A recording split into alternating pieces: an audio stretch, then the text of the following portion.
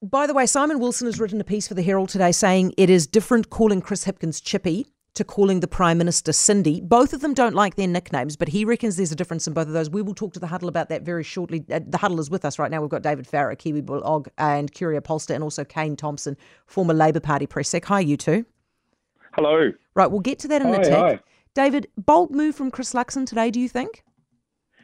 Yes, and it's the right thing. It would look bad for you to go to Ratana and only say things that the audience want to hear.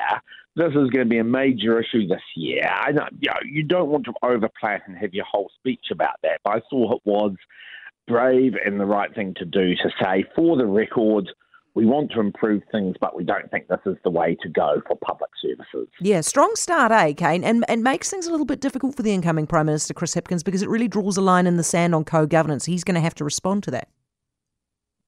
Yeah, it's interesting, isn't it, to cheer an MP on or a politician on for being courageous, because it's not their favourite word, but interesting place to make the comment. Look, I don't think it's an ill-chosen comment. I think they're a fair reflection of the party's position and his position, and basically what he's saying is, look, it's ill-defined. We don't know what co-governance means, and you haven't done a great job at helping us to understand what you mean, so could you do a better job at defining it? Yeah, absolutely.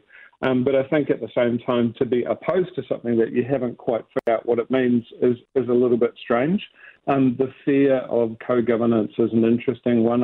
New Zealand's got a long tradition of co-governance already, so the fear is probably more about change rather than it is about co-governance concept itself, I think. Although, Kane, is the fear about the fact that we've had a lot of co-governance in the natural resources space, right? So rivers, parks and so on, but not so much in the delivery of services, like the health system. Yeah, and that's changed, right? But those are two completely different concepts, and just because you support one does not necessarily mean that you support the other.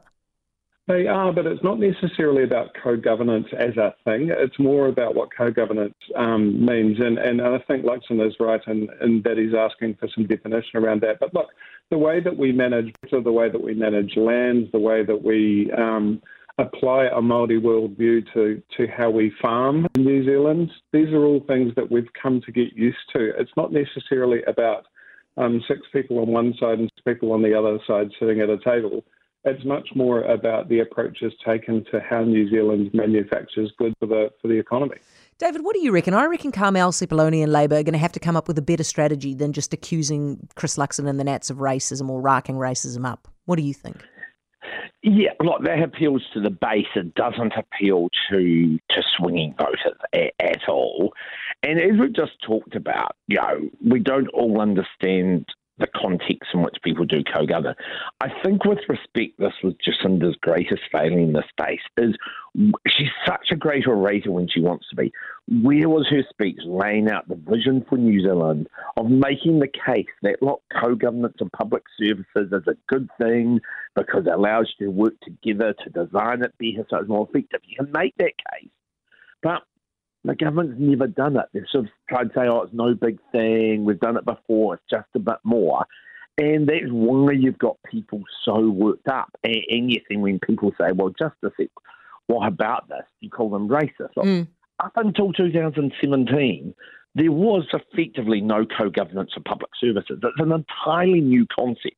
So to say, you're racist because you're against this new thing that's never been done before when we talk about public services as opposed to, as you point out, assets, I think just not good for New Zealanders' ability to have a debate. Well, it kind of underscored exactly the point that he was making, right, which was that he was saying the debate has become divisive and immature, and then she calls him a racist, which looks divisive and immature. Back at the Huddle, David Farrar, Kane Thompson. Kane, what do you make of Fonterra's instruction to farmers not to kill the bobby calves? Yeah, tough one. Look, I'd first acknowledge the importance of primary industries to New Zealand's economy, and in doing so, you have to acknowledge that New Zealand's farmers are the best what they do in the world, and long may it continue. And in saying that, I think it's important to also acknowledge that New Zealand farmers have done lots of things that around the world haven't been done before. So, we haven't gone down the industrial farming route. We've gone for open pastures. We've gone for the approach that we have in New Zealand, which has led to the brand that we have here. This is a challenge. It's a huge one. And And ultimately, dairy cattle raised for beef are lower emissions, and the largest producer of emissions by sector in New Zealand is farming. So we can't just ignore it. We have to adapt. But I will say that this is a sector that is particularly adept at changing their methods and making it work. David, I feel like it's one of those things that's very easy to just issue an edict on because you can't actually enforce it. We have no idea how many bobby calves there are out there. No, and look, it's almost a bit ridiculous. First, there's a bloke I'm against the bobby calf concept because it's like gender selection at its worst. If you're a male fag, you go. But when you look at what Fonterra or someone in the article said, was about they should be given an opportunity to have a meaningful life. I'm sorry, but the choice has been killed soon after birth or being allowed to eat grass for a year and then be turned into veal. I'm not sure that's my concept of a meaningful life. Yeah, well, fair enough. I mean, this is just bowing to townies, isn't it? But anyway, that's what happens. Hey, Kane, Peter Beck, Rocket Lab founder, has got a very fair point, hasn't he? Where he says if you want to do really well as an entrepreneur, as a startup founder here in New Zealand, you need to get out of New Zealand. Yeah, I think there's some truth in that, actually. New Zealand's great at startups. So startup rate is amongst the highest in the world, probably because we're the easiest country in the world to do business and to start a business for a whole range of reasons, and we have been for a long time. But in terms of the New Zealand way of doing business, we can get to a place where we've got enough money to buy the batch, we've got enough money to buy the boat, we've got enough money to go on holidays and leave the kids something. But we don't take the extra step. And if you look at a country like Australia or, the obvious example of America, there's aspiration to do more and to be bigger. So I think there is an advantage in taking business concepts overseas to understand the point of the value chain that New Zealand companies can enter. Look at Fisher & Paykel. They've done that and they've become one of the great forces in kitchen appliances around the world. And there are lots of other opportunities for New Zealand business to do that. In part, I agree. Yeah, totally. And David, he makes the point that when we lose a business overseas, instead of celebrating it like we ought to, because it's grown up and gone out and will eventually come back, we turn it into a negative, don't we? Yeah, like when Xero went from New Zealand Stock Exchange to Australian Stock Exchange, some people were saying, this is a betrayal, this is terrible. And I'm just like, no, great, they're becoming global. They've got most of their investors are now overseas. They're still employing, thousands of people in New Zealand. What's interesting with Peter Beck's comments is he obviously did set up Rocket Lab from within New Zealand. So he did once think this is a great place to do it, and he doesn't anymore. So I'd love to see someone ask him, is this more just a revelation or have things changed to get you to this point? Okay, guys, I need your take on this, right? Simon Wilson's written a column today. He says it's okay to call Chris Hipkins Chippy, but it's wrong to call Jacinda Ardern Cindy. Both of them hate those nicknames, Kane, so what's the difference? I don't think there is a difference, actually. I humbly disagree with Simon on that point. If they don't like it, don't call them that. It's as simple as that for me. David?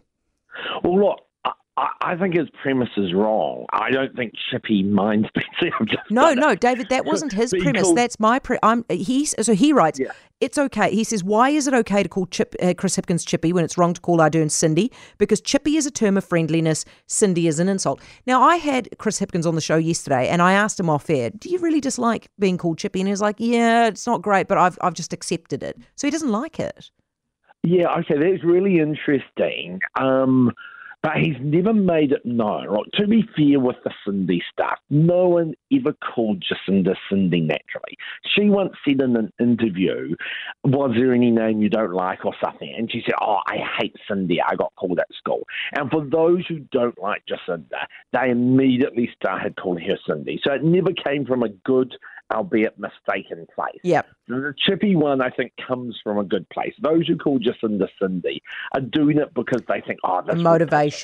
Yeah, that's a fair point. All right, guys, thank you for that, both of you. David Farrar, Kiwi blog and Curio pollster, and also Kane Thompson, former Labour Party press secretary.